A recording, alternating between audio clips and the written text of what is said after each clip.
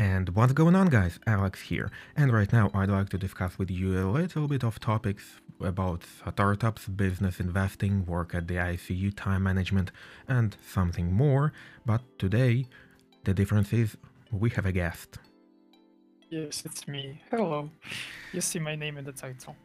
So, Max, today's topics are mostly about business, and I have chosen this because I know that you were planning on starting business somewhere in the future, not in the nearest one, obviously, because it's hard to exist as a student as it is. So, not talking about business, but business. I heard that you would like to start it, and when you have told me that, I have thought that that's a very, very dumb idea. But the further we have got, I have understood that that's pretty much a very good idea, to be honest. And that's why my question to you is: why would you decide that you would like to start the business? I would like to start my explanation by explaining something to the listeners. The thing is that we pretty much were set on discussing this topic with Alex personally for some time now. And I see that he decided to bring this topic up in a podcast. And I guess it's just because we've been trying to discuss this topic for months now. And I think he found a great solution to put us both on the spot and forced us both to discuss it. So, yeah, basically, I think it's not a secret for anyone that there's really three types of income you can get, maybe four. Three types of incomes. I'm talking about sources of income. Obviously, it's a recruitment job. It's where you're getting recruited. It's where you're being paid to do a certain job, and you work for your employer. The second type is business. Yes, so you are the employer.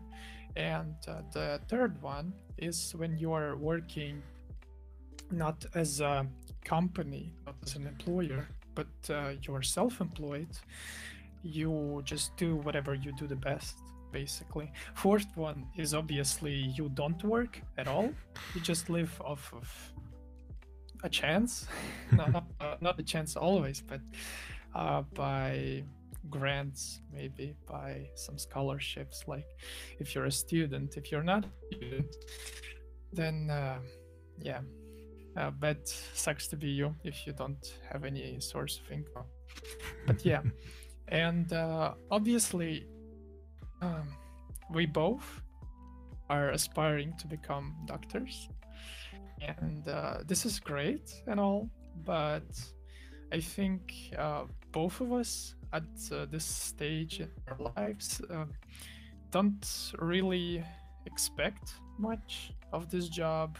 Like, it's a hard-earned profession for sure. Like more than 10 years, yes. Like it's hard. But the thing is, after these 10 years, you just get an honorary duty to care for elderly and sickly, and mostly elderly and sickly at the same time.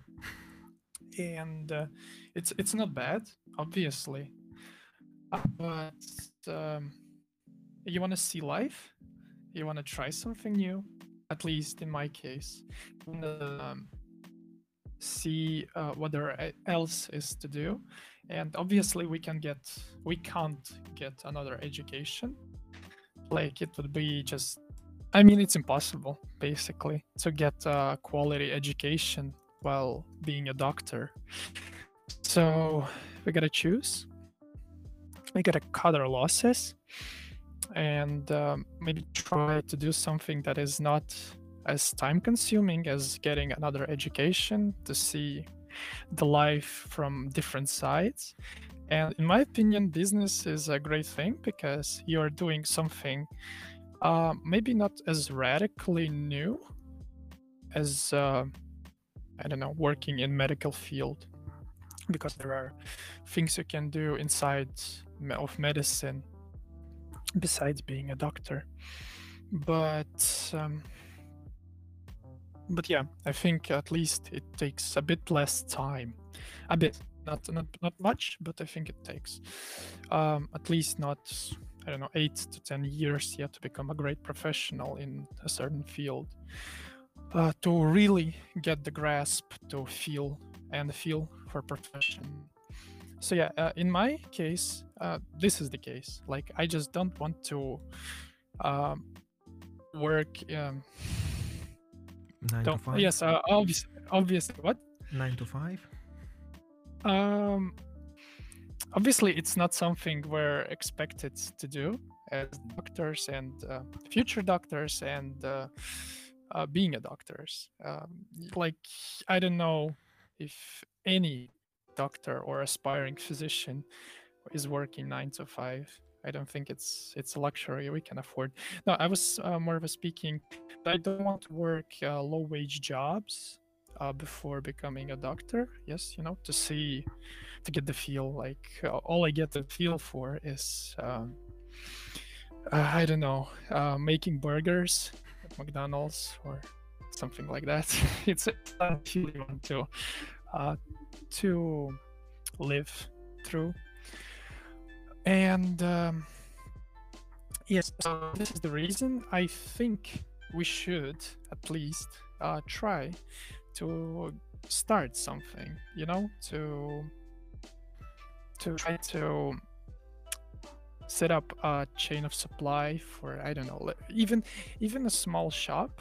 That's already a big step towards something more unique, towards new experiences, because it's for sure is different from flipping burgers in McDonald's, for sure. At least from what I've seen, from what I've read, from what I heard. And so at this stage, I would love to hear your opinion on this. Like, why do you want to quit your job and before becoming a physician, and maybe while being a physician, you want to do something on the side, try to develop a business? Why would you do that? As you know, I have tried already myself in some type of business, such as freelance. Like it was the year 2017, long ago before COVID, and I decided that that would be a pretty great idea to start some side hustle, such as freelance, like freelance translator and so on. And essentially, I pretty much loved it.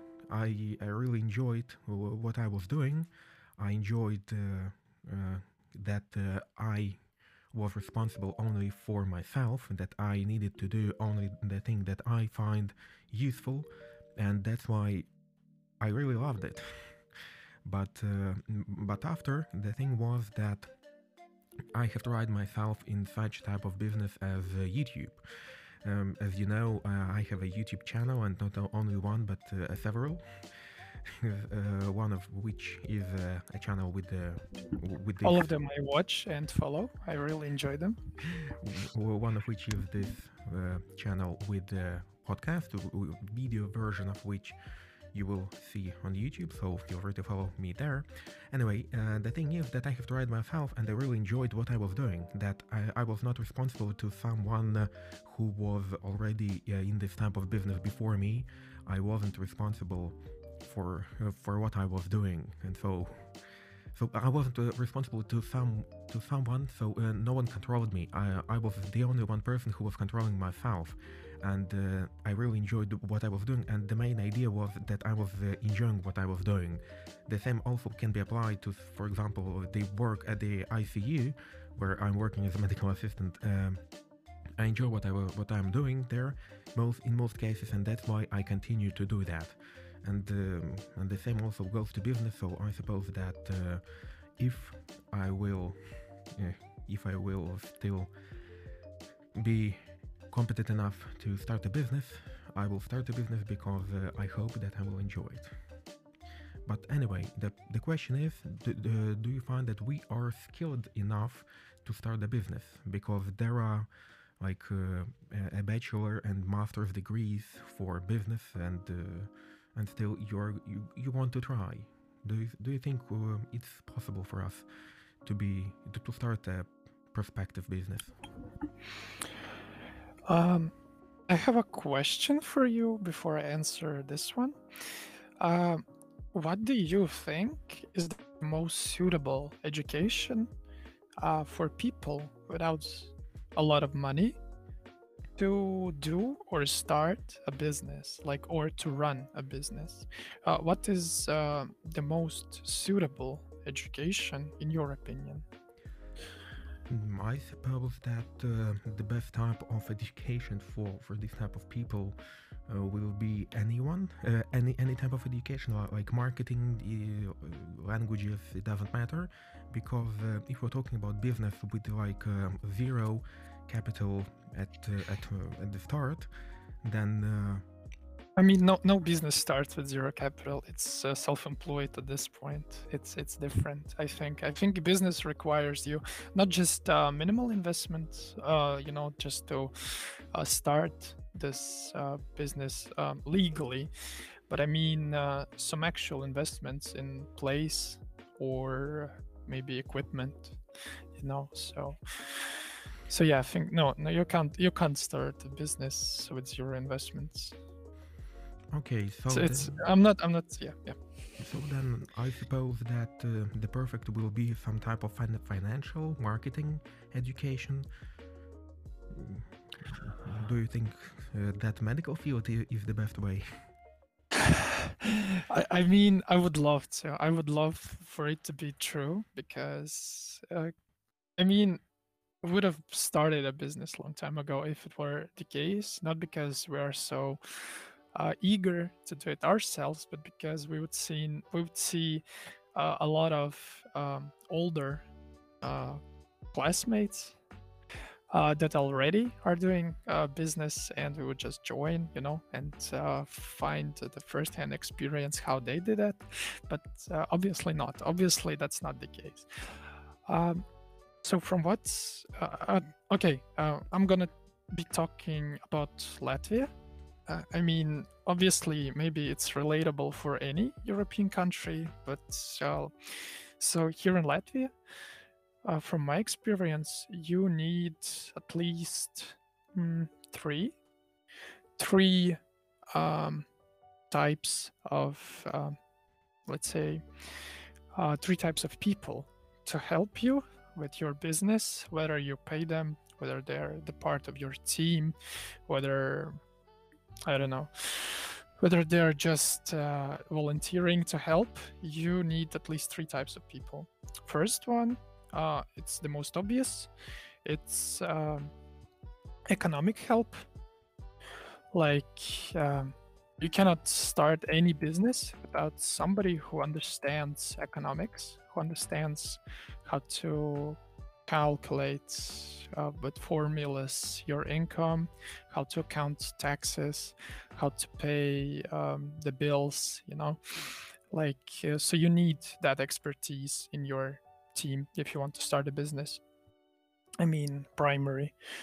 Secondary, I don't think this one is as important as the first one, but still, you gotta need some advice, some legal advice, so lawyer or an advocate, oh, I mean, just lawyer, sorry. Yeah, or just a lawyer, because you need someone to explain to you how to do anything inside of your country, inside of Latvia. And it's just that if you want to do anything, really, you gotta consult a lawyer first, like, because it's so easy to get um, lost with all of this, especially if you're not reading lots and lots of books regarding this topic. So, and I mean, any successful businessman for sure is not reading as much in the topic he's doing business, because he's doing everything. He doesn't have time to read about it. He has to do it. And the third type is somebody with a technical skill. Uh, it's that these people, you need people that will do a lot in your business, on a day-to-day business, on a day-to-day basis, like changing a light bulb. Even that still takes some time and expertise. I understand that maybe it sounds kind of stupid, but trust me, not everyone is confident to change a freaking light bulb. And God forbid your light bulbs are behind some, plastic material that covers the light bulb itself. And so you need a screwdriver to open that thing up. Then like 70% of people will fail and won't change the light bulb. So like, yeah, you need some technical expertise. And I understand that changing a light bulb doesn't take an engineer, but I think engineering, in general, if you are self-employed, I mean, if you're doing your business on your own, is the best education to have, because you're going to do a lot of things inside of your business by yourself anyway. And so why not have an education that is like linked to that? Because if you're going to set up electricity in your business, why should you call some people from site, call up some other companies when you can do it on your own? At least the simple stuff. I'm not talking about wiring everything in your location. I'm talking about simple stuff. And like, it's gonna cost you a lot of money, like easily hundreds of euros. So why not save on that and do it on your own? Even changing a light bulb, like yeah. And so, in my opinion, engineering is probably the best if we're talking about educated people doing anything. If you're doing some small time business, obviously, we're not talking about big tech companies, then obviously you need a lot more than that. But in my opinion, engineering is the best because you understand how to do everything. You're really materialistic. And so you have a feel for everything. And yeah, this is mostly the reason why I view it. Do you agree with me? In I would say that yes, because if we're talking about some small businesses, then of course we need lawyers, obviously, because we won't be able to start even the business without a lawyer. Then, of course, we have a real big need in someone who understands economics and how to improve the money that we have, and how to evolve our business into something from something like a startup to something like more like business or a company. Then, but of course, if we're talking about engineering, I would say that yes, we need such type of people, and that such type of people are mostly the most competent ones in the business because they know how to do lots of stuff, and at the same time, these people know how to who to ask for help. Because I know a couple of engineers, but these people are very competent, very very competent. If we're talking about them finding someone who would do some job for them, and they are incredibly competent because essentially that's their job, to find someone who will do the job better than them, and that's why I can agree. But what about medical field? Basically, you're describing medicine right now. What about medical field? Do you suppose that that medical people are not competent enough? Uh, as you've just said, part of business is to look for people that will do the job better or some task better than you will do. And medicine is all about that. Like, oh, sorry, I don't know how to treat your tumor. I will send you off to some specialist. Like it's all about specialization and understanding where your field begins and starts. And so medicine in that aspect is pretty good. Obviously, we can't speak about any technical skill you get from medicine because all the technical skills are not even closely related to business. Like, yeah, I mean, in Latvia, you get some business skills on your first semester or maybe second as well in medical school, but let's not talk about that. And I think being in our position, I think it's totally possible. I know it's been done. Like I'm not seen, I've heard and read about a couple of people. Their business models were kind of simplistic, but I mean, we're not looking for anything really tough, really challenging. Like we have enough challenges in our daily lives as of is. And yeah, um, what would you say about um, actually starting a business? Like, do you know anything about it? Like, have you read, or are you just going off of what's your guess, maybe?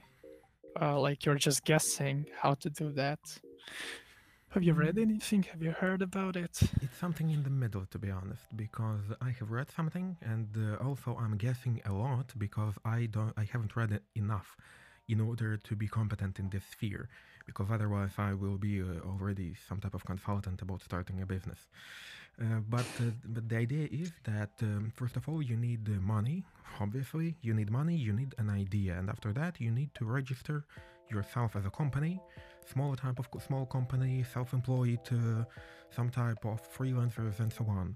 And as soon as you have registered yourself, then the thing that you need to do is to start actually the business, because formally you are already existing, so you need to exist practically. So you need some type of office, you need some type of website, you need some media presence, and so on and so on and so on. So the goods that you are actually selling, and essentially that's pretty much it. It's very so short list, because in reality this list is much longer and has much more points and much more like hidden commas. But the idea is that first of all you register yourself for the country, and after that you register yourself in the media field. Just register your media presence. So, but What do you mean about media presence? What do you mean about that? talking about media presence, I suppose that that's already obvious for lots of people right now, that business doesn't exist if people don't know about it.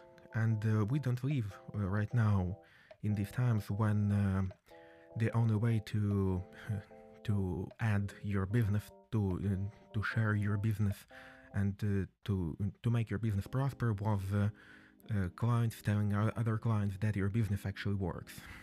Right now, the Yeah. thing is that every single business needs a media presence, and that if business doesn't exist in the media field, then actually it's more or less dead. So that's actually what I think about it. But the thing is that media presence is one of the most important things, and that's why we have such type of specialties as PR and so on and so on. But anyway, the question for you: if we are going to start a business, which one do you think will be the best to start with? Which type of business? So, Yeah. food shopping, own freelance Yeah. business?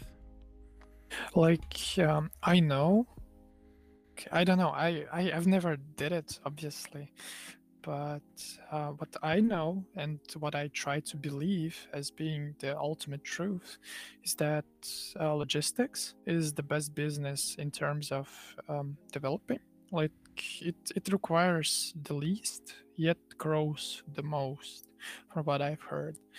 And I feel like that's true because, like, even if you think about it, like all you need is a pair of legs to deliver a pair of flowers, like not a pair, but flowers to anyone.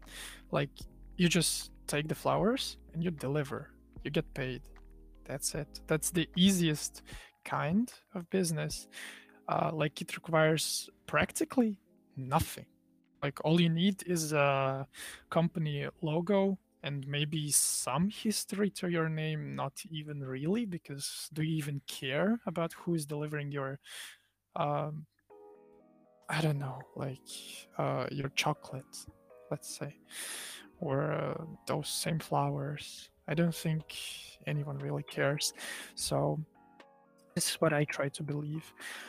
Uh, Secondly, like talking about something else, obviously there are options, and I would say they're quite viable.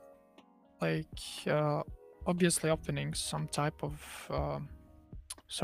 grocery shop, or maybe just any kind of shop. Um, but the thing is, obviously, being the millennial, being the growing mind that I am, I would love to do something, unique. Not just same old grocery shop and same old cafeteria, like something like that. Obviously, that's not something interesting. Yeah, you want to do something unique. You want to do a zero waste shop. You want to do um, the bookshop that sells some unique books. And to be honest, in the recent couple of months to years, I saw these kinds of shops really opening all around our city, which is good. That means there is clientele for this. Um, at the same time, that means the window of opportunity is closing down, because once the market um, is Fulfilled? not fulfilled, nourished, like Okay. fully, fully closed, fully saturated, then you just, if you open any type of shop, maybe you get a couple of clients, but it's not enough, So yeah, once the market is saturated enough with the supply and demand, then yeah, there's no point in opening more supply. Like it won't do any good for you and your opponents. Yes. So this is my idea, logistics, and maybe some shop, because really it's those things that I think are really possible. Because trying to do some online business, it's weird. Mm, I think it's definitely possible, to start some online shop that sells some electronics, because but I've seen these kinds of ideas all over and over again, and they mostly fail. But I mean, at the same time, every type of business mostly fails. Like if you're trying to start a business, like 90% that it will fail, because this is the survival rate. You can't do anything about it. So you gotta be more creative. You gotta find the demand where there is no supply for it, obviously. And so any type of online shopping, any type of electronic shops, it's I mean, it's so boring for people. Like people can buy any type of electronics with any kind of discount now. Like you don't need to be another one. And same goes for maybe this cafeteria type of fast food, where you're selling same old sushi, where you're selling same old fried food, like chicken wings and onion rings, and like it's same old stuff, at least in Latvia. Obviously in some other places it's not like that, but meh. In my opinion. um, do you have any ideas about that? Absolutely, and my ideas about that mostly agree with you that if you're opening the business, the main idea for you is to make it creative. To make it work, in order to make it work, you need to make it creative and you need to make people know about your business and love your business as not as the sphere in which you are working. For example, like the same cafeteria. People, these people should not only love coffee, they should love especially your coffee. So, and you should make it creative. You should make like their presence in your coffee shop like very pleasant. You should make some type of thing like you only your thing, and that's the only way that these businesses are gonna work. But I personally find that I have researched a little bit, and especially if you're talking about some type of fast food or coffee shops or like street food. In Europe, where we are located right now, it's a very, very unsaturated field because in Europe there are, if of course we're not talking about Ukraine, there are lots of street food, but all of the street food are mostly kebabs, are mostly sushi, and that's pretty much it. And all of them are just like any some type of sushi, some type of kebab, and there is nothing special about them. They don't offer something like, oh, okay, they may offer like Uber Eats or Bolt Food or Volt, and that's it. There is nothing special, and that's why in Europe there is a very big window of possibility to open something special only for example, for Latvia, because in Latvia we have some type of street food, of course, fast food as well, but street food especially. So that's why I find that there is also a window of opportunity still in Europe if we're talking about food, but the food is wholly another business because it will be a very, very big happiness for us if we are going to open something street food related, and if we are going to go to zero in 1 year or 2 years, the because we should pay a lot. We are going to pay a lot for supply chain. We are going to pay a lot for anything, and that's why food is not an option for me personally as a first business. Like second, third, okay, but not the first one. So that's why also I suppose that logistics, of course, but also I suppose that the first business, in my personal opinion, should be something online related, because offline, okay, it's a very good idea, but it requires you to have lots of resources, and because we don't have enough experience, we need to do something more online, so we don't have to waste a lot of money into nowhere, and waiting nothing in return, because obviously our first business will be waiting nothing in return. Mm, do you think otherwise? I mean, to really, to create a platform online is as difficult as it is to open a platform offline. Like creating a shop that is visited by a couple of people is, in my opinion, as difficult as to make people actually visit your online website at least a couple of times a day. I think online is actually maybe more difficult because it's not physical. You actually have to spread not just information about yourself, not just maybe, putting some ads on YouTube videos about and telling, oh, yeah, we exist. No, you have to actually spread links to your website. In my opinion, that's actually maybe more difficult because spreading a link in 2020 is not an easy task because at least I know I never open links.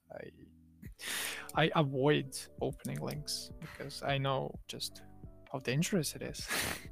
And I think many people just don't even take a look at links these days. They just see if they recognize something, maybe they visit, but if they don't, they just skip it altogether. And with offline, you have a benefit of being a physical place, and bygoers have a chance of entering it. And if you actually are serving or doing something really unique and it's pleasant to just be there. I mean, he will most likely will come back once in, I don't know, in half a year time, like, um, or do you think that online presence is actually easier to build? Because I don't see that being the case. I suppose that right now, if we're talking about opening business, the COVID has shown us that online presence is very, very important, and that the businesses existed, which the businesses which mostly had some type of media presence and some type of online presence, who were offering their resources online, they still exist. Because businesses who were offline only, they stopped existing only because of the COVID, and who knows what will happen next. And online, as we know already, is something that exists independent of very, very lots of factors. Because offline business, of course, it works, but still, it has very, very much downsides, the same as the COVID has shown. But anyway, the question is, business in medical field. Do you see yourself in a medical field as a businessman? My dream is to build logistics company that specializes in delivering medical goods, and this is why in Euro Truck Simulator I always specialize in medical stuff delivering. Like I invest in special crates, and yeah, I think this is my dream of actually doing that. Um, I don't know. I just like how it looks. Like it sounds and is so cool. Like you own a business that is logistical business that is delivering medical supplies, and these medical supplies are vaccines, are some special medical instruments. Like I don't know. I just love everything that is related to medicine, and this kind of business sounds like also it's kind of tidy. What I like about it, it's clean. Like it's not some your run of the mill logistics company that delivers a lot of, I don't know, bread even, or I mean, no, bread is kind of clean. Some, I don't know, like a construction supply, like where it looks dirty. Not because the supplier wants to for it to be dirty. It's just the nature of the supply. It's just dirty. Like it just makes a mess, and everything medical, it it should not do that. It's clean, it's tidy, it's neat looking, and this is what I like. So, okay, I see that you want sterility even in business, but the question right now is for you, of course, and for me, and for me as well, because obviously I'm asking myself a lot here. We have been working at the hospital for more than 6 months already. Essentially, that was in the February. It was precisely 6 months as we are working as medical assistant and nurse assistant in the cardiac ICU. And I Yes. wanted to ask your experience from work.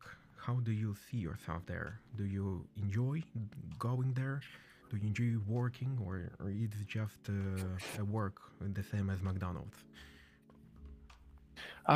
Have you explained what you do specifically in the ICU? My personal job at ICU is mostly as a nurse. So I'm medical assistant, so I have a little bit less responsibility than a usual nurse, but still I do most of the job as a simple nurse does, and what does nurse assistant is actually helps the nurse and essentially does all of the cleaning stuff, all of the tidying, all of the dusts, all of the patient cleaning, and so on and so on. So Have you ever explained what this place ICU even is? Like, what separates it from a normal uh, medical place? Even, I don't know. Like, it's not a room. Certainly, it's big, and like this. What is ICU? If you can even explain it, Intensive like care why? unit. Intensive. Yes. So I can explain as I see it. I see intensive care unit as some unit, so a ward and a hospital where you are working very intensively and where you are fighting for a patient's life and well-being. And for me personally, so ICU is a very good place because I love intensive job. I love either when I'm not working at all at work, either or I am working like a lot, so very intensive work. So that's how it works for What me, and that's why I really enjoy working at the ICU. what kind of patients are there? It depends on the day. It can be either some patients who were just picked up from the street, or some type of patients who were a minute ago at the cardiac operation room. It depends on the day. It depends on the ward. It depends on the nurses which are right now present. It depends on lots of factors. But why this place is even necessary? Like, why can't these patients just go to a normal department? Why ICU? Because the intensive care unit has more nurses per patient. That's the most important part of the ICU. That in intensive care unit you have at least one nurse per three patients, but in a usual ward you have something about like one nurse per 20, 10 patients, something like that. So essentially, the amount of attention which a nurse can provide to the patient care is much less at the usual ward as it is in the ICU. Yes, but why do these patients need so much attention? Like, are they special? Is it a department for rich people? Why? They are unstable. Their health is very unstable, so they require more attention. They require much harder treatment. They require much harder attention from the doctor's perspective, from the nurse's perspective, because their health depends on lots of medications, and that's why it's a requirement for their health. It doesn't depend on how much money do you have. It at least in Latvia. Are they being treated with just the stronger drugs, or maybe there's something else to it? They pretty Like, much are treated with with anything that works. So it may be the same thing as noradrenaline, fentanyl, propofol, and such strong drugs, and also it can be something as simple as a usual fluid. So essentially, physiological fluid just pouring down intravenously. So that's the only that's the only not so difference, but it depends on the patient. It depends, and the only difference is between patients is how long some type of patients stay at the intensive care unit, because we have seen, of course, we have seen lots of patients who were either staying there for a very long period of time, or who were just staying there for overnight, and that was it for them. So that's what that's it. Do you see the ICU some type of otherwise, or how it is for you? no, I can't say I really differentiate from your description, like my description differentiates from yours. I would say that ICU indeed is a place with more care towards patients, and not because we don't care about others, but because these ones, if they're left on their own devices for a day, maybe even less, I don't think they can last because it's really critical. Or sometimes, not always, they're just presumed or they're assumed to have a higher chance of developing a really critical condition. Obviously, there are patients in ICU that are way healthier than your regular run of the mill department in, I don't know, even endocrinology. Like, obviously, there are. It's just that these ones in ICU, they have been under surgical treatment and So obviously they're expected to have some complications, like a couple of percents, uh, that they will develop some complication. Obviously, it doesn't mean that they will develop complications, but they might. And these in the endocrinology departments, they might have some diabetes, some STDs that are getting worsened by diabetes, and so basically they're terminal because you can't cure diabetes, and you are not really going to cure some terminal stages of some STDs. Uh, yes, so obviously, yes, ICU is critical to have, in my opinion.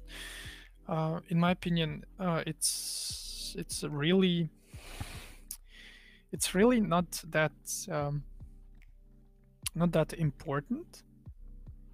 What do you mean I don't by know, what do you mean by not that important? because you know, like it's obviously, it's not something that is critical to any medical facility. Like you can do surgery without ICU easily. You can do like a lot of treatment without ICU. You can cure patients.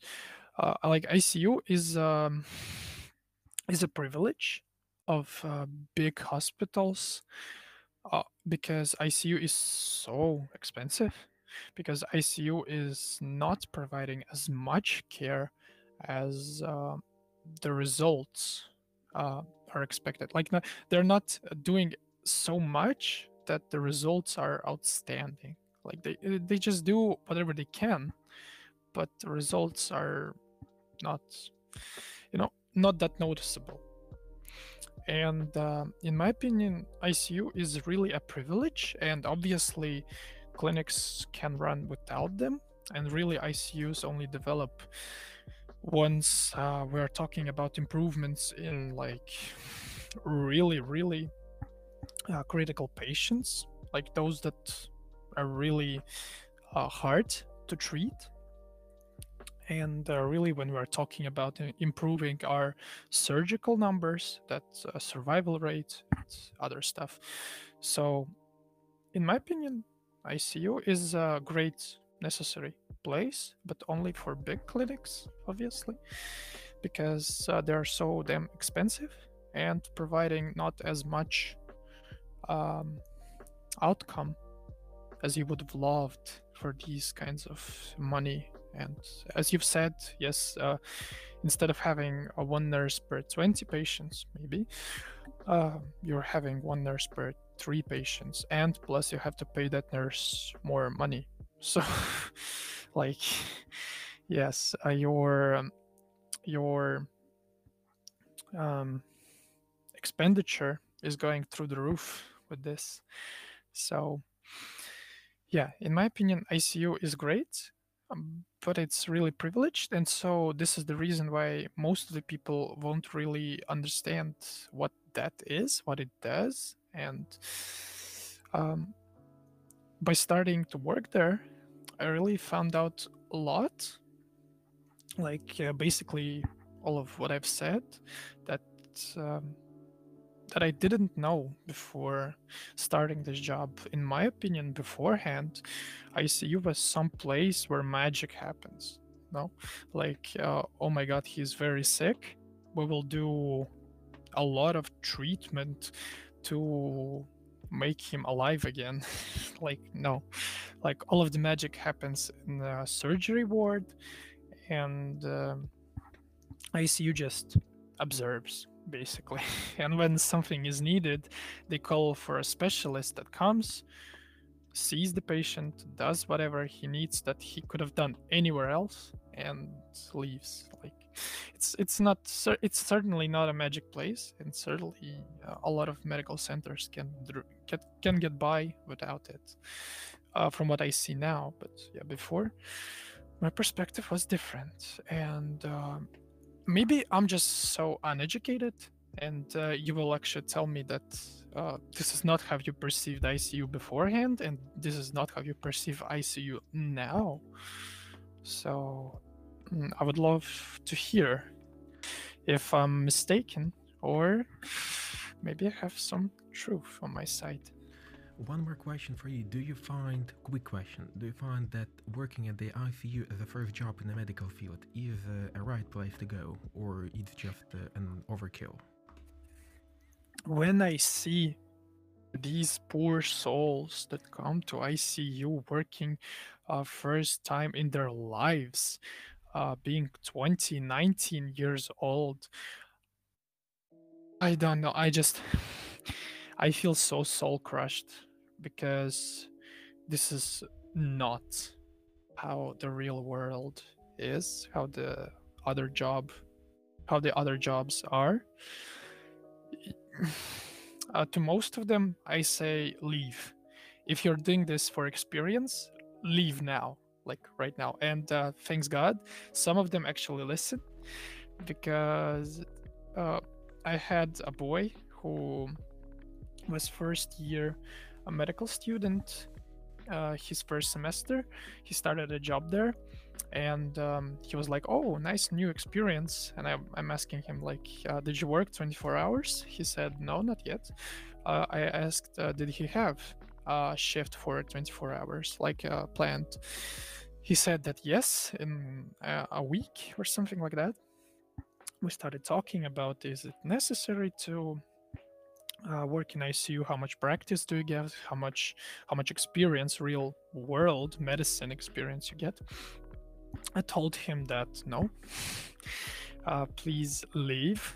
If you are doing this for some experience, yeah. If you don't need money, run, run from here, and maybe come back when it's third or fourth year, because before that, it's no, don't. It's just it's really not what you should experience in medical field or in any job, working, doing anything. It's not what you should experience, for sure, for sure. This is my So, answer. after all of you, what you said, do you see yourself for one more year in the ICU?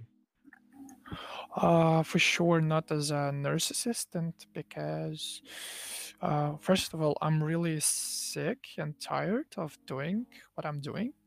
Um, because my duties are to care for patients, obviously, um, but beyond that, to overlook some um, basic day-to-day necessities, to bring some gloves, to watch for the aprons. Yeah, we use aprons in the ICU. To watch for the aprons so they wouldn't run out. Aprons are single-time use, and like stuff like this. Plus, for the cleanliness of the ICU, and trust me, if you ever cleaned in your life, no. Like you never cleaned if you never cleaned in ICU, because you just have to go around every corner. You can't have any um, debris, dust, obviously, but it's such places that you wouldn't even think to look for. Like, for example, behind the like um, how do you call it? This red thing that you use, fire extinguishers. Yes, behind fire extinguishers. And I mean, even if there is no dust, you still have to clean it, just for the freak of it. And basically, the only thing that is not constantly being cleaned in the ICU is walls, which is actually weird because if we are so dead focused on eradicating every bit of dust and bacteria in the ICU, why are we not cleaning walls? But I don't know. Maybe maybe it's not necessary. But yeah, we just clean everything, every object. Plus, the hardest thing about this work is to be subservient to 5 nurses, to doctors at the same time. And I literally mean that, because one nurse may ask you to bring something, one thing um, from the table, and then at the same time the other nurse will ask you to go with her to the surgery ward, and then the doctor will tell you why is this patient I don't know, is lying at the 20-degree angle, not 30-degree angle, and you have to regulate that. And that's all of these things are not complicated as they are. But the thing is, you're doing some your day-to-day duties, and you have to do all of that at the same time because patients are critically ill and nobody's waiting. Like, just run. And yeah, you can't run. Yes, in ICU you can't run, you can't raise your voice, and not because people are resting, it's just that it's not really accepted. Yes, you have to be really silent, and everyone, at least everyone is, I don't know, maybe it's not a rule, but everyone is really silent in the ICU where everything, like the machines are screaming constantly, and everyone's silent, so you can't hear anyone. You have to, and these masks also, they are getting in the way, so you can't hear anyone. You have to ask for them to repeat themselves, and it's just constantly, I don't know, it's just stressing environment. And the job of nurse assistant is really, really freaking tiring. It's not hard, it's just tiring. And the problem is that if it was for 8 hours, it would be easy, truly easy. Like, your nervous system can adapt to that. 12 hours, maybe. 24 hours, no. No nervous system can adapt to working, just working 24 hours, not sleeping, maybe sleeping 3-4 hours, but it's maybe, big maybe. Most of the time it's 2 hours. And above and beyond, everyone is constantly asking something of you. I never once, working for almost like 7-8 months, never once had a 20-minute window. Nobody was looking for me or asked me to do something. Like, constantly somebody wants you to do something. So yeah, it's tiring. It's tiring. um, and so I have a question. Is it the same for you? Because from what I see, nurses are, and not nurse assistants, but medical assistants. They are not being constantly bombarded by other nurses, at least. Maybe you're getting tired by something else, or maybe it's a lot easier for you. It mostly depends on the day and depends on the patients and depends on the doctors because for you the main pain in the ass is a nearby nurse, but for us, for nurses and for medical assistants, the main pain in the ass are doctors who decide. I'm sorry, not nearby nurse. All the nurses, they will Yeah, come and seek for you. Just if they don't have you, like, they can take something themselves, they will specially walk further to ask for you to do something. Like, no, not nearby. All of them, constantly, at any time. okay, so all of the nurses, but the thing is that it depends on the patients because for you, if the patient is unconscious and isn't doing anything, so and you don't need to rotate them all of the time, so it's an ideal patient. But for nurses, it may be not an ideal patient because the care, yeah, it may be really intensive. So you may find yourself like doing like filling up the syringes every single hour, and not only one syringe but lots of them. You have lots of things to do, and also if you decide that right now you have something like 10 minutes to sit down and you decide that it's a very good idea to take out the phone. No, it's not a good idea if only if it's not a night, because if you're sitting, you better be writing some papers because bureaucracy in ICU is still very very big. But the thing is that it's how it works. So you need to find yourself a job, and And that's a problem because sometimes you have done almost anything, but that almost you always keep thinking about that almost because you don't know whether you have done every single thing that can be done. So that's the problem. But it's much easier than being a nurse assistant because I have worked as a nurse assistant before when I was in my second year of medical school. And that was really tiring because, of course, it was another ward, it was another hospital, but it still was very tiring because I was having like two nurses, and they were trying to divide me, and I was having duties on both sides. So with both nurses, so I can only imagine how hard it is if you're working as only one nurse assistant per five nurses, or even if you are two nurse assistants, because it may be really tiring, but it's easier to work as a medical assistant. So, question for you: whether you will stay if you will be offered a position of a medical assistant? Yeah. So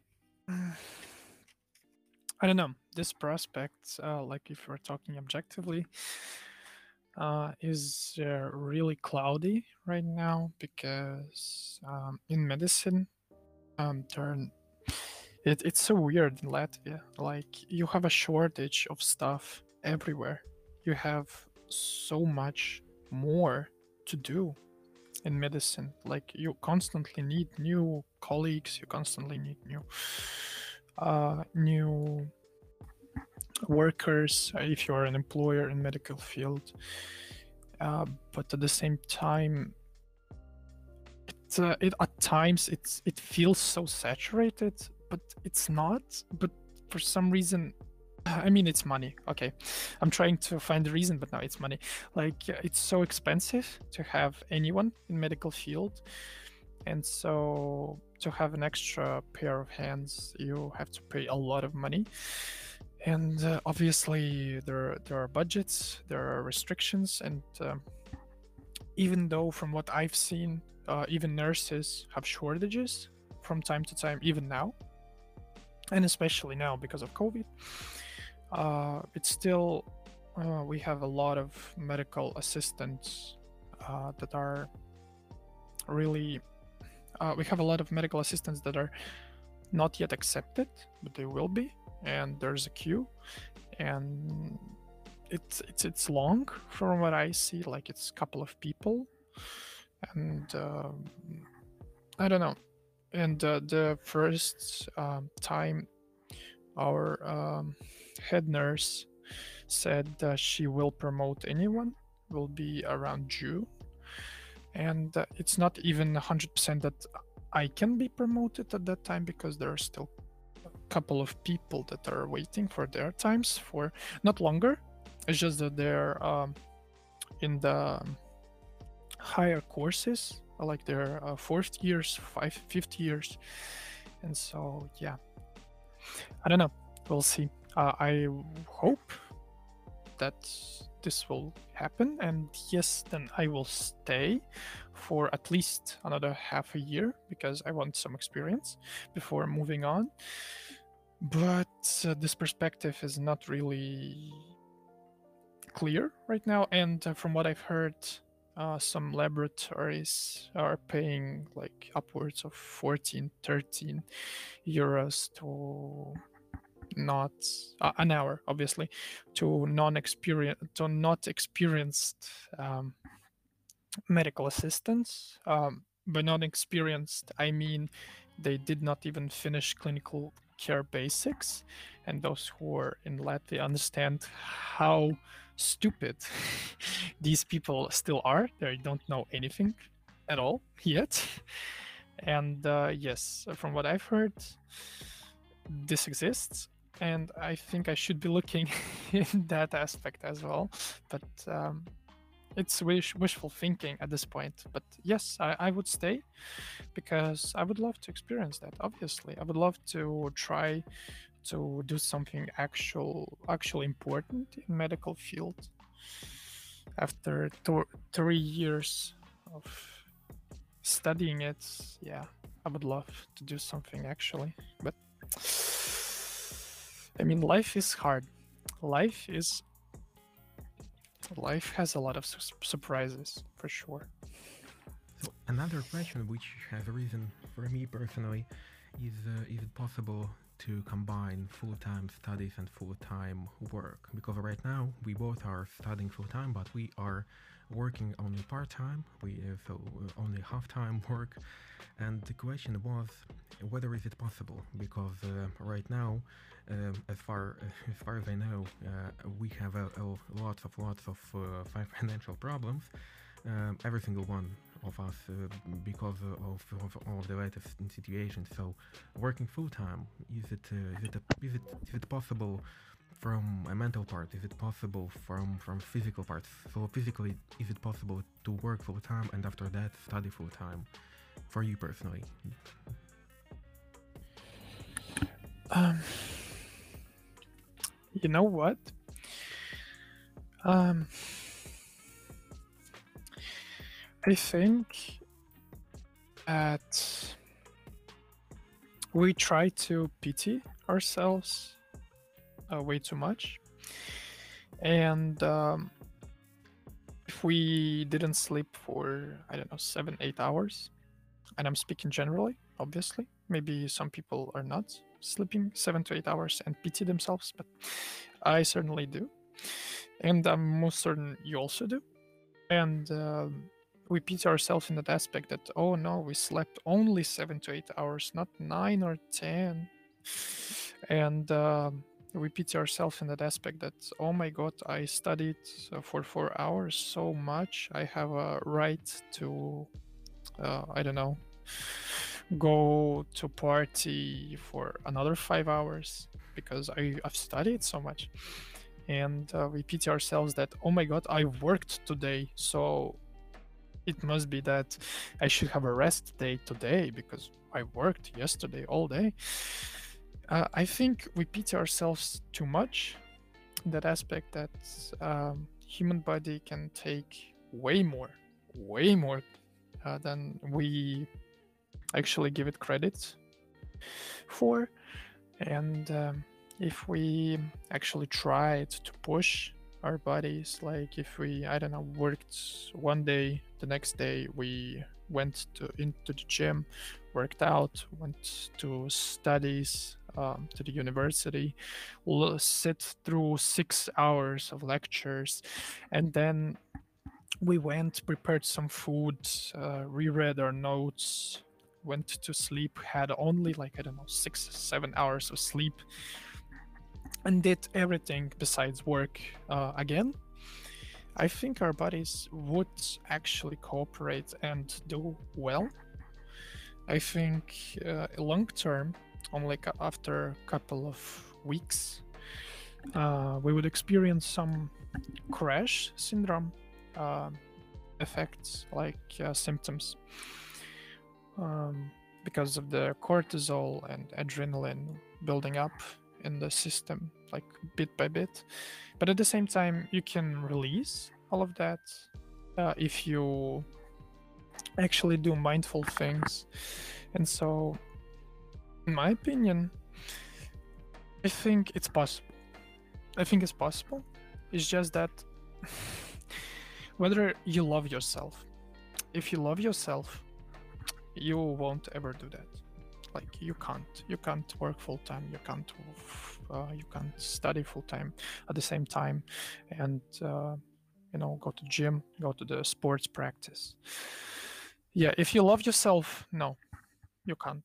If you hate yourself, if you actually force yourself to suffer, or you have great parents that force you to suffer, and then yeah, then it's possible and it's easy, even because when you're doing something daily, it gets easy.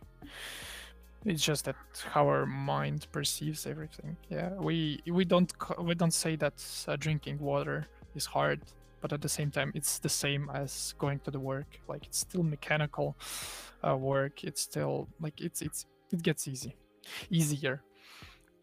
And this is my opinion right now.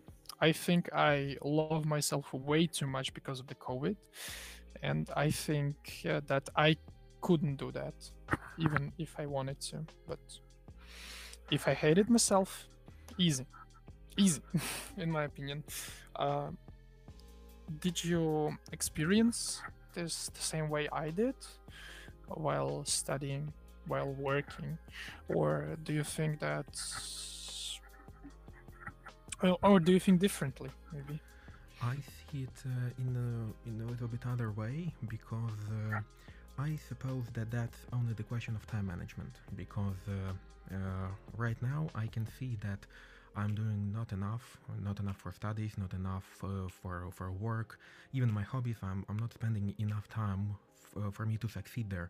Of course, I see that I'm doing some impact. I see that see the improvement, but still I'm not doing nearly as much as I could possibly do, not humanly possibly do, but not as much as I could do as a normal person. And that's for me personally, that's only the question of time management.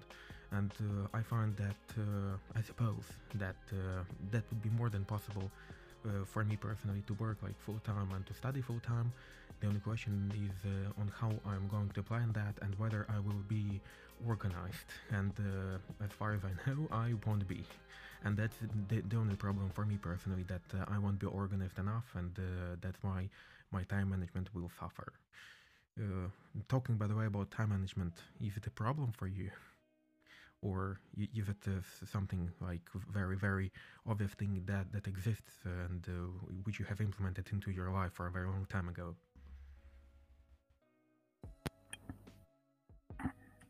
If I mean, time management certainly is a great practice to practice daily, to actually build a ritual upon. And I did manage as much as I could before COVID. And after COVID, since everything is online, since a lot of days, maybe like 6 out of 7 of the weekdays, I can stay at home. I don't really see the point, and that's a problem for me personally. I know that I should just work with COVID and understand that it's how it is. And so, but I don't know. When I see your videos, I get an inspiration to continue time managing. But at the same time, I cannot break that COVID barrier. Like this COVID, it's still in my mind. It's still mind-boggling that that's we cannot come back and do everything like it used to be. Like like I don't know, like before, going to a cafe to study, to work, to do anything, to going to a library to study, to work, it was easy. Like you just took your purse and you went to Costa and sat there, bought some coffee, and that's it. Life is happy, life is dandy. You can just do whatever you want because you're motivated, you're sitting somewhere outside of your house, and everything is cool. The same went for library. You just went to library, you didn't have to use a mask, you could just walk around, you could easily get to there without thinking about masks and stuff. But now, because of this mask problem, because of everything is restricted, you have to show your ID. It's just, it adds these barriers. They're so small, they're so tiny, but your mind cannot get over them. My mind can't over them. And yes, so time management for me is a lot, and I suffer from not being able actually to implement it, to do it. And I think it's because of COVID. Because before that, it was easy and enjoyable, but now it's hard. And this is the point I would love to ask you. How do you do your beautifully looking, your organized plans, your systems. How did you do that? And what motivates you, which is most important for me, to do them? Like, I would love to implement some of them into my regime. So, how do you do them? So it depends, of course, on what I'm doing and on what type of beautifully organized schedule you are talking about. But the question here is whether you are really interested in that, because I find the enjoyment in the process. Because if I'm doing something, I would like to enjoy what I'm doing, whether it's planning or that's something as like studying, working. I would like to enjoy that because otherwise that would be very painful for me mentally, and I prefer not to do that. And so that's why that's essentially how I do that. I try to find some enjoyment in what I'm doing, and for me personally, it's much easier to enjoy what I do if I am planning ahead. And planning ahead has already shown for me personally that if I'm planning ahead, I show better results. If I'm planning ahead, I enjoy the process much more because I know what's already planned, and that's essentially how it's done. It doesn't depend whether you use my strategy or someone else's strategy. The only question is whether you feel comfortable with your schedule, or if you are ready to invest some time into you enjoying the process afterwards. That's essentially how it is for me because I have gone through the way of trial and error, and that's what's worked. Do you think some otherwise? Or does it sound like legit for you, or is it sounds like something from the other world?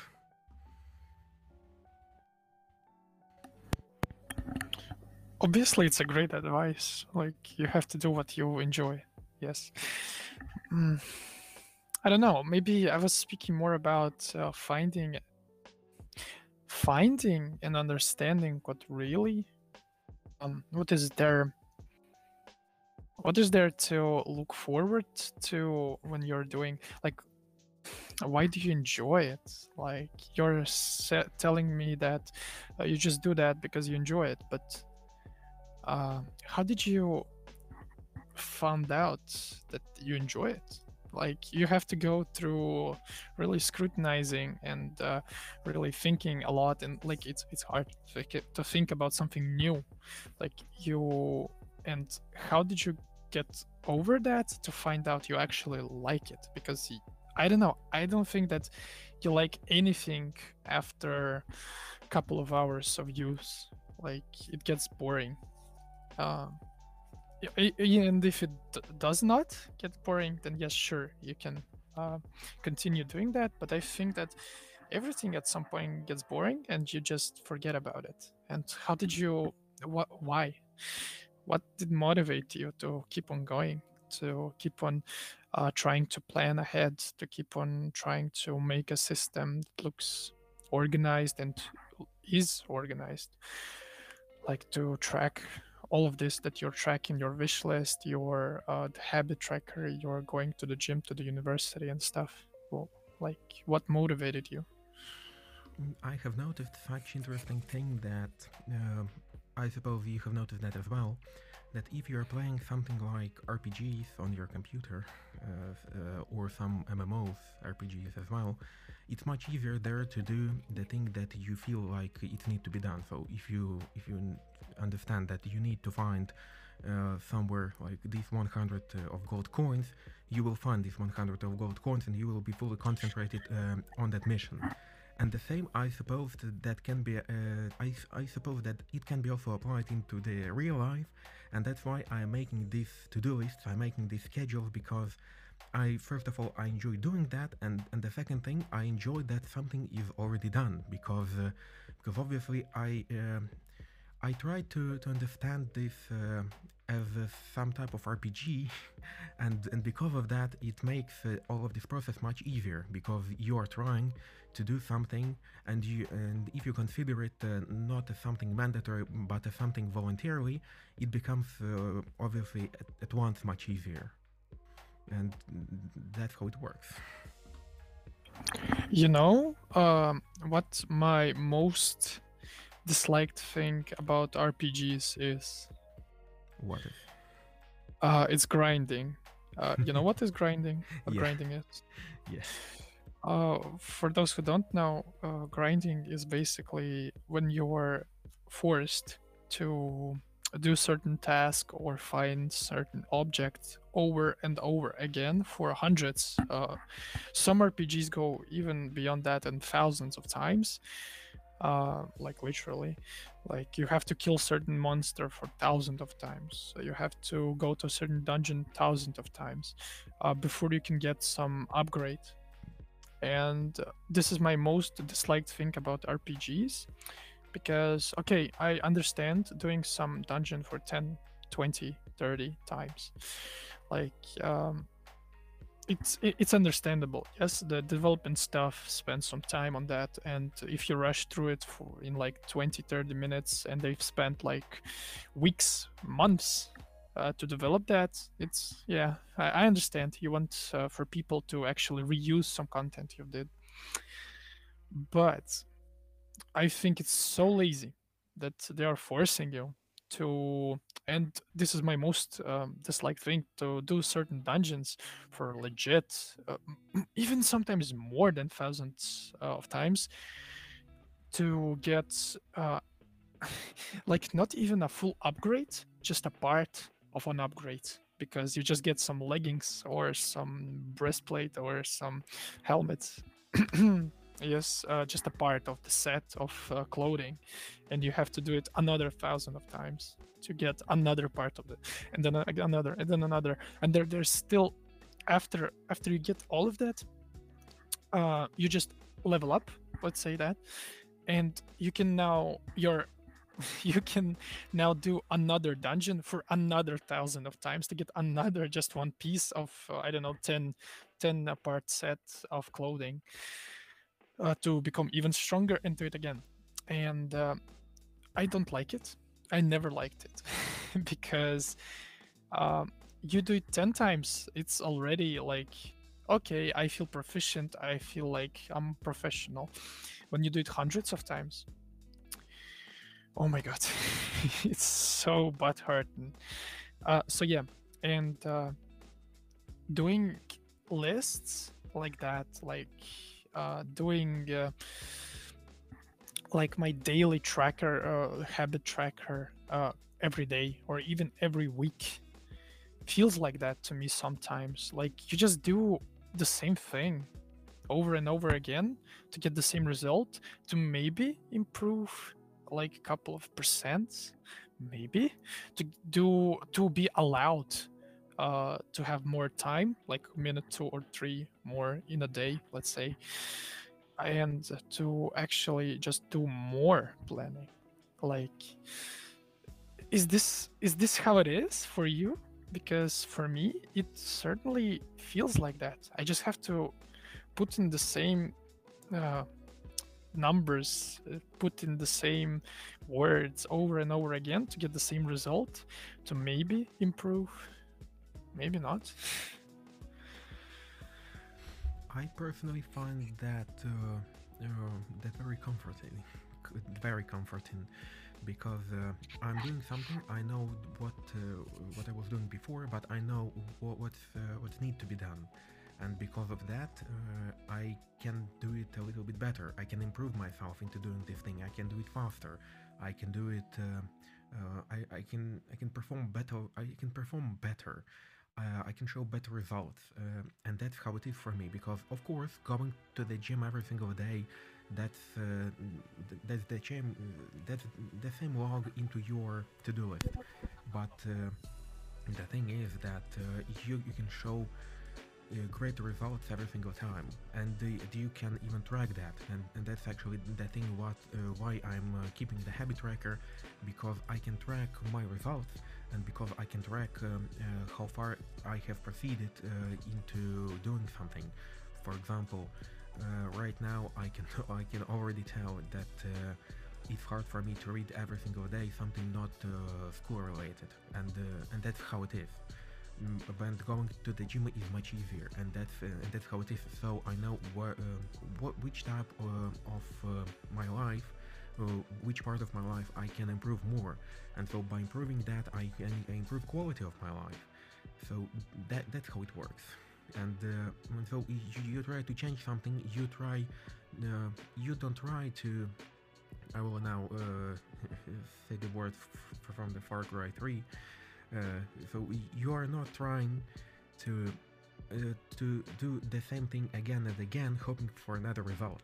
And so in order to hope for another result, you need to do another thing. And so that's why I try to improve myself into every single sphere where I'm working, because otherwise that would be pretty much useless. That's it. That's the key of my time management of the schedule and to-do lists. Nothing so special. So you're saying that I should come with a different approach of understanding that I'm doing this not to get better to do something else. No, I'm literally like I should plan only those things that I want to improve at, Pretty not much to be hoping. Yeah. And so this is why you track not just your results, but your expected times to go to the gym, because you don't really want to get better at gym necessarily. Like it's a different folder. Like no, you're tracking when you're going to the gym just to get better at going to the gym. Yeah, right? exactly. That's how it is, because Like I have some goal, and by having some goal, so I need to complete that, and so I need to keep track on how well I'm succeeding in that, because that's the problem, that you can write into your to-do list to become #1 medical student in Latvia, but if you don't know how to get there, it's pretty much useless. So you can write like become the Prime Minister of United Kingdom, but you still live in Latvia. Like if you don't see the path, it's useless. So that's why I'm writing, and I'm keeping track on how well I'm succeeding into going, for example, to the gym.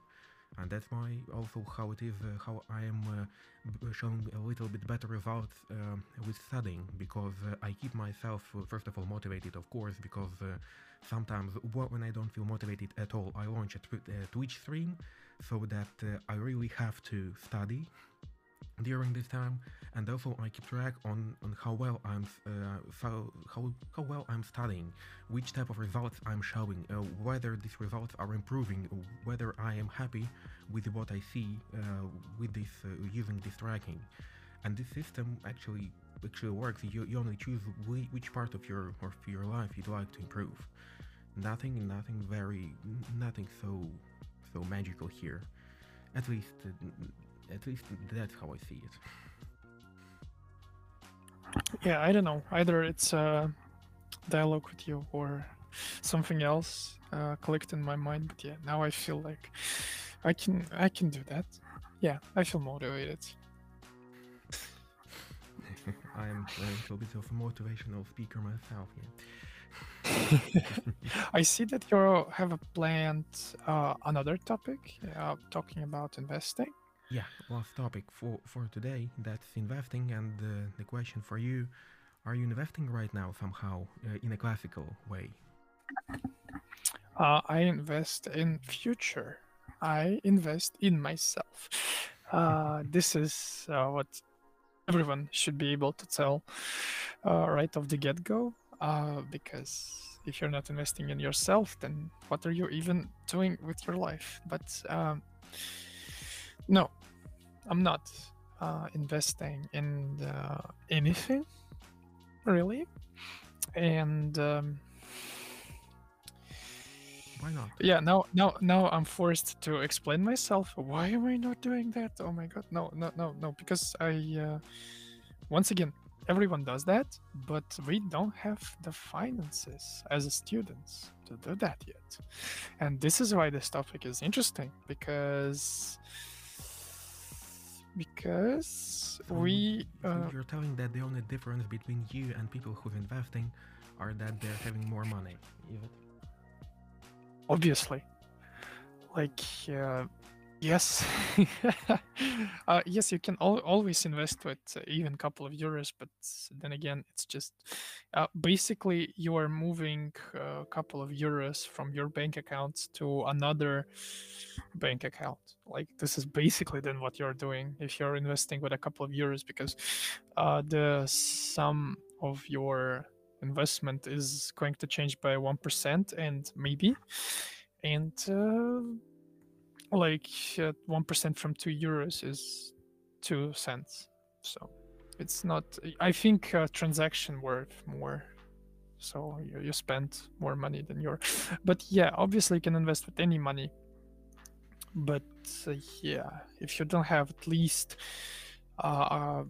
like a big enough sum to make any impact on your life, then there's no point.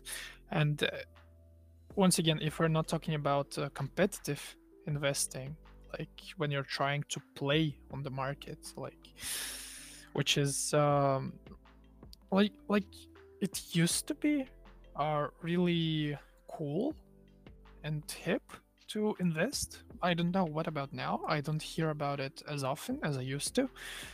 But a couple of years ago, it used to be really cool to invest. I don't know about now.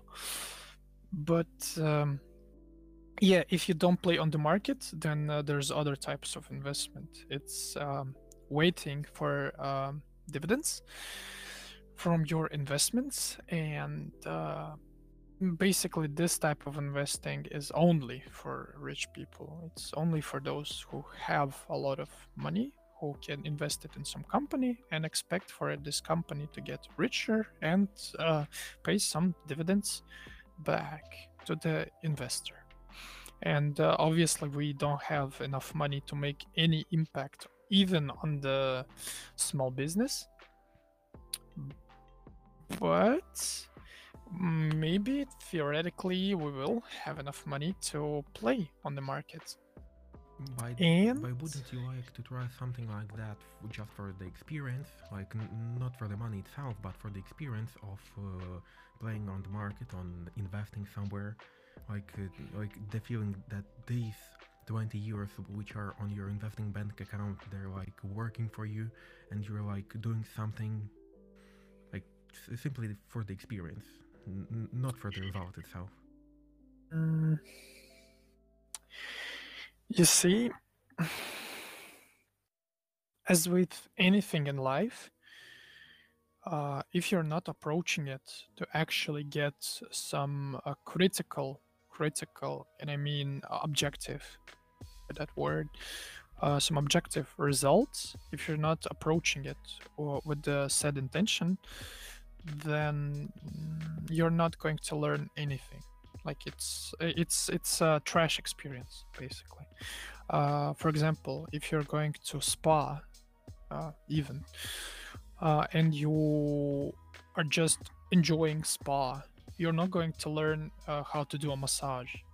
But if you're going to the spa to see how it is functioning, what is going on there, who is doing what, and how the masseuse is actually approaching your massage, then yes, you're going to learn a couple of things. Obviously, not close enough to understanding how to do a massage, how to run a spa, but at least you will have some experience in that, and it's not a trash experience. Yeah, you will ask more questions, you will pay more attention and stuff. And the same goes for this investing. I see and I saw a lot of people of my age that were investing, and like if they like they upload, they try to invest with hundreds, 200 euros, they do get some euros back. They do get some profits, but at the same time, they just lose it, and that's it. And that's it. Like it's literally, if you have fun at doing that, sure. Yes, it's the same with the casino. If you're not coming for the win, and you just enjoy gambling, like, and you're ready to spend these 100, 200 euros, sure, do it. But if you're coming expecting to win and maybe get a car because you won a blackjack in blackjack, then no, don't do that ever, because the odds are not in your favor. Like, yeah. And the same goes for the market. If you're not approaching it with like, if you're not approaching it with the idea that I will spend 20 euros but I will get the experience, and then with my new knowledge that I've acquired, and some books and maybe courses that I did, I will apply that to forming a more successful strategy and stuff. Then yes, sure, that's great if you do that. But if you don't, then don't do that, because it's useless. It's not experience. It's trash experience. It's the same as we're going to the medical school. If you're not approaching it with learning certain skills, and if you're just sitting and waiting for the skills to appear in your head, no, they will never appear. Then don't start it. Like, you need to want to do that.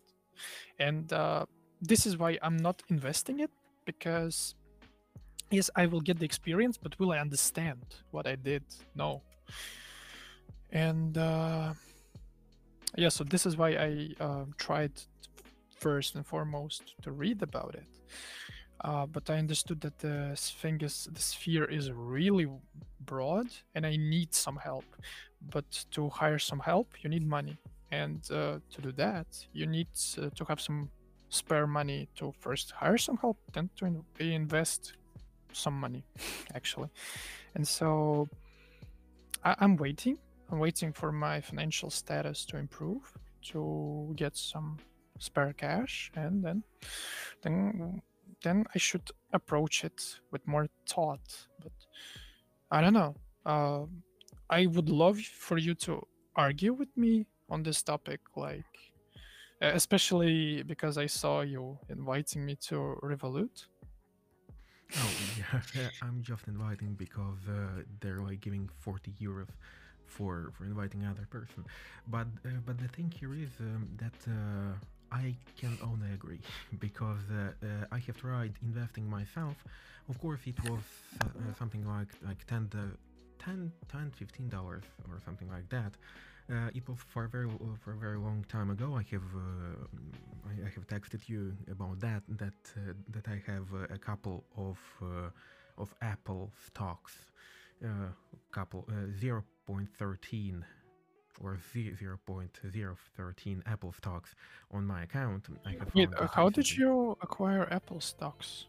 They're not trading as CFDs, from what I understand. Uh, Like, they're not contract for difference. They're only like real stocks. How did you acquire them? I don't remember. Honestly, Okay, it was so very long ago that I just opened okay. my Revolut account because they have written that my credit card is expiring very soon, and I have seen that I have something like 0.013 like stocks, and I was like, okay. I was trying to invest. I don't remember even the price which I have paid for that. Okay. So It's just that, yeah, Apple stocks, from what I've heard, from what I've seen, they are not traded as CFDs, only as the real thing. Like, and the same goes for Alphabet, for Tesla and stuff. Like, I would love to play with these because they're predefined. They always grow. They cannot go lower. But yeah, if you don't have cash, you cannot play on them. I don't know. But okay, maybe I'm mistaken. Probably I'm mistaken. So yeah. Maybe I'm mistaken with that it stocks, but the whole idea is that I tried investing and I understood that I understand nothing. So that's the main idea, that that I suppose that we both need to start investing, but before that we need to understand what the hell's going on and how the stock market actually works, and what's the difference between all of it, because otherwise that would be a simple waste of money. Yes, and this is, I think, actually we should start with maybe asking our colleagues on economic side, because they should know the investment courses, at least in Europe, at least online, maybe on Coursera. I think we should actually try to motivate each other on this thing. I think just by watching a couple of video courses, it should be way better than doing nothing, right? Yeah. I know that there exists Coursera, and yeah, you talk. Yeah. I'm not talking. Okay. So, but I suppose that yes, we should find something, even if that will be some type of free YouTube course, as the one as I have found on the Python language, and I was quite interested in that, and it already. Yes, I found.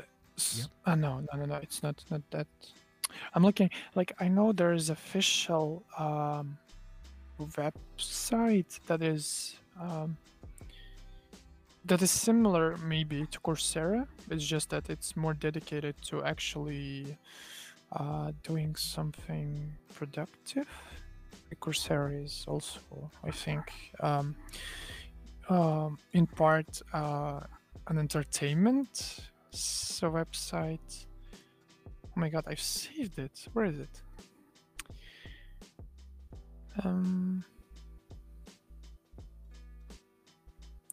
I gotta find it. Anyway, we'll find it after the recording, but the whole idea that we should start doing something, because as I have understood, we both are interested both in business and in investing into stock market or something like that. So yeah, and on this positive note, I would like to end this episode. Thank you for being here with me, and see you. Thank you. Bye bye.